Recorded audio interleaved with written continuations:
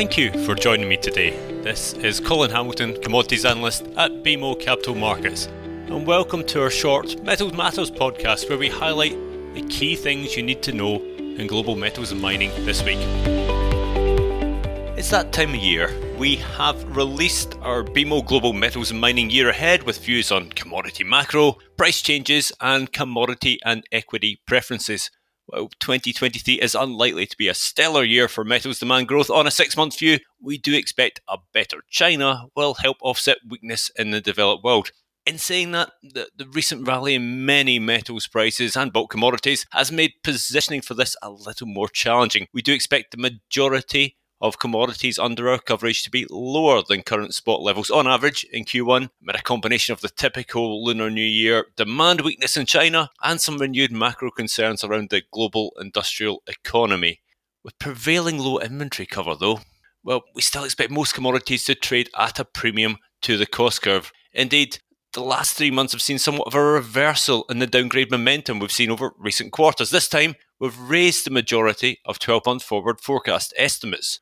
The simple reason for this is that with some more concrete Chinese property market support now emerging and wider developed world economic data remaining more resilient at the margin, demand expectations are no longer being lowered.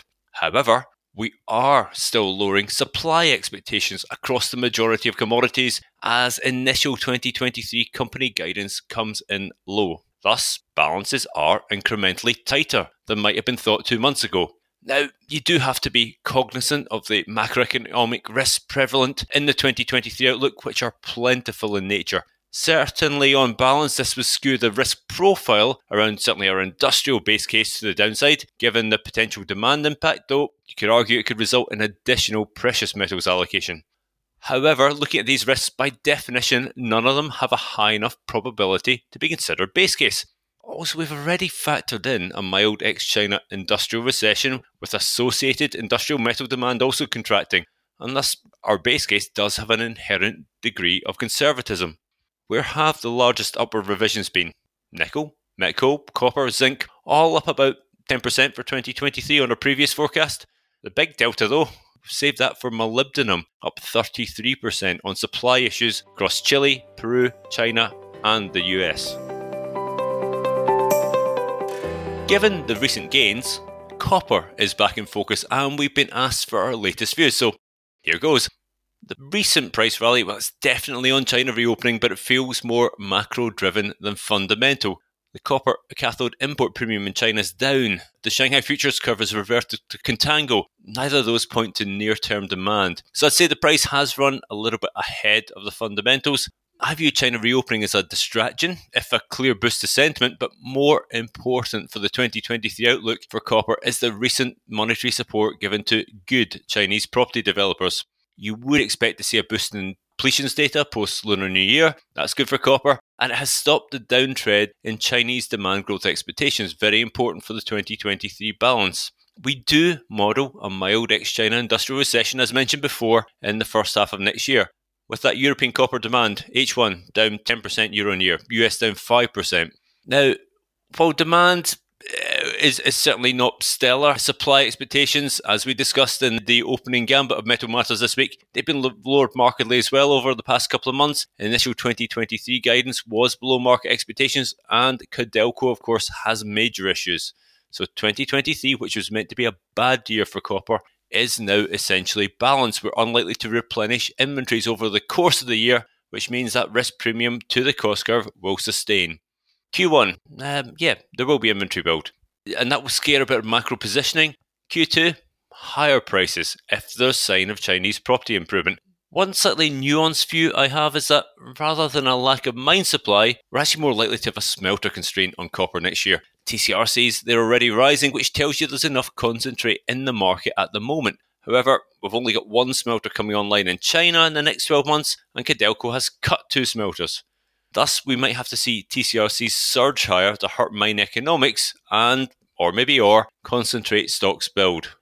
Having copper smelting capacity into 2023 is a good thing for once. Now, there remains a lot of belief in the long-term copper thesis, and there's wider appreciation of the lack of capex spend recently, and the fact that will likely cause a medium-term issue. Of course, I no longer use incentive pricing for copper, but rather substitution pricing, which I see as 3.5 times the aluminium price at any point in time.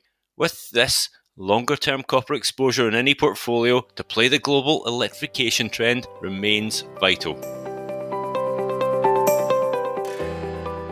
This is something I've mentioned before in Metal Matters, but it is a theme that continues to gain momentum. One of the lasting impacts of the supply chain segmentation we've seen this year will be a focus on traceability of materials, and it will create a unique opportunity to embed sustainability into metal sourcing practices, and we expect that to come to the forefront of consumer needs over the next decade. Two things have happened this week in this area. Canada, US, France, Germany, Australia, Japan and the UK have launched the Sustainable Critical Minerals Alliance to encourage the responsible mining, processing and recycling of critical minerals. This has been coming, but it's been emphasised interestingly that this is not designed to exclude China from the global supply chains, and were China to up its game with respect to environmental standards, that's a quotation, and labour standards, also a quotation, it would be welcome to join. The second one is that the LBMA in precious metals is facing legal action for continuing to certify the North Mara mine despite recent fatalities. We do expect consumers seeking best practice behaviour will increasingly specify responsibly sourced material which meets embodied carbon and value chain integrity standards, and will pressure developed world exchanges to split contracts into a prime contract with certified material and a subprime contract for the material which doesn't qualify, whether through choice or through incapability. How might this develop? Well, there's an increasing likelihood that in metals analysis we move towards separate balances for China, Russia and developed world countries, with other emerging markets as swing suppliers between the two. While this process takes place, it could increasingly limit the addressable supply available to both regions, which could lead to higher through-cycle pricing. And this is something that could be exacerbated by strategic buying, with governments and/or speculators competing with consumers for scarce commodity units. While it's not quite on the same level as the nuclear fusion breakthrough reported this week, whether to solve raw material constraints, boost operational efficiency, or, importantly, to drive decarbonisation, the global metals and mining industry has finally started to invest more significantly in technology.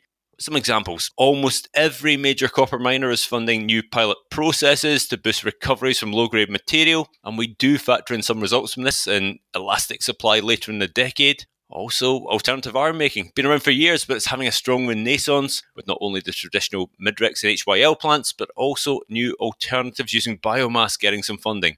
This week, BHP has invested in IROX, a company which is developing technology to use high voltage power pulses to crush rock as opposed to the traditional mechanical method. And for those of you attending the BMO Global Metals Mining and Critical Minerals Conference in February, this technology is something you'll hear a bit more about there, I think. And also, the portfolio of cathode chemistry options for electric vehicles continues to grow at a fast pace. The level of investment in small modular nuclear reactors has picked up significantly, which could reshape the uranium market by the end of the decade. And if there is one emerging area to watch, well, I'd highlight perovskite solar technology. It's starting to be commercialised and it has great potential to lower the cost of solar energy and provide an alternative to the current reliance on polysilicon from China. All of these have potential to alter future supply-demand balances and emissions profiles, and we expect to hear even more such developments in 2023. This is the last Metal Matters for 2022. Thank you for listening to my ramblings all year, and I hope you have found them at least somewhat useful. I'd like to wish you and your nearest and dearest a healthy and happy holiday period. I hope you get some time to recharge ahead of what I hope will be a prosperous 2023 for you, both personally and professionally. That was Metal Matters, presented by BMO Capital Markets Equity Research. You can subscribe to Metal Matters on Apple Podcasts and other podcast providers, or visit our website at researchglobalzero.bmocapitalmarkets.com to listen to more episodes, including our other podcast series, BMO Equity Research in Tune. If you have feedback or suggestions for upcoming podcasts, please do share it with me at colin.hamilton@bmo.com.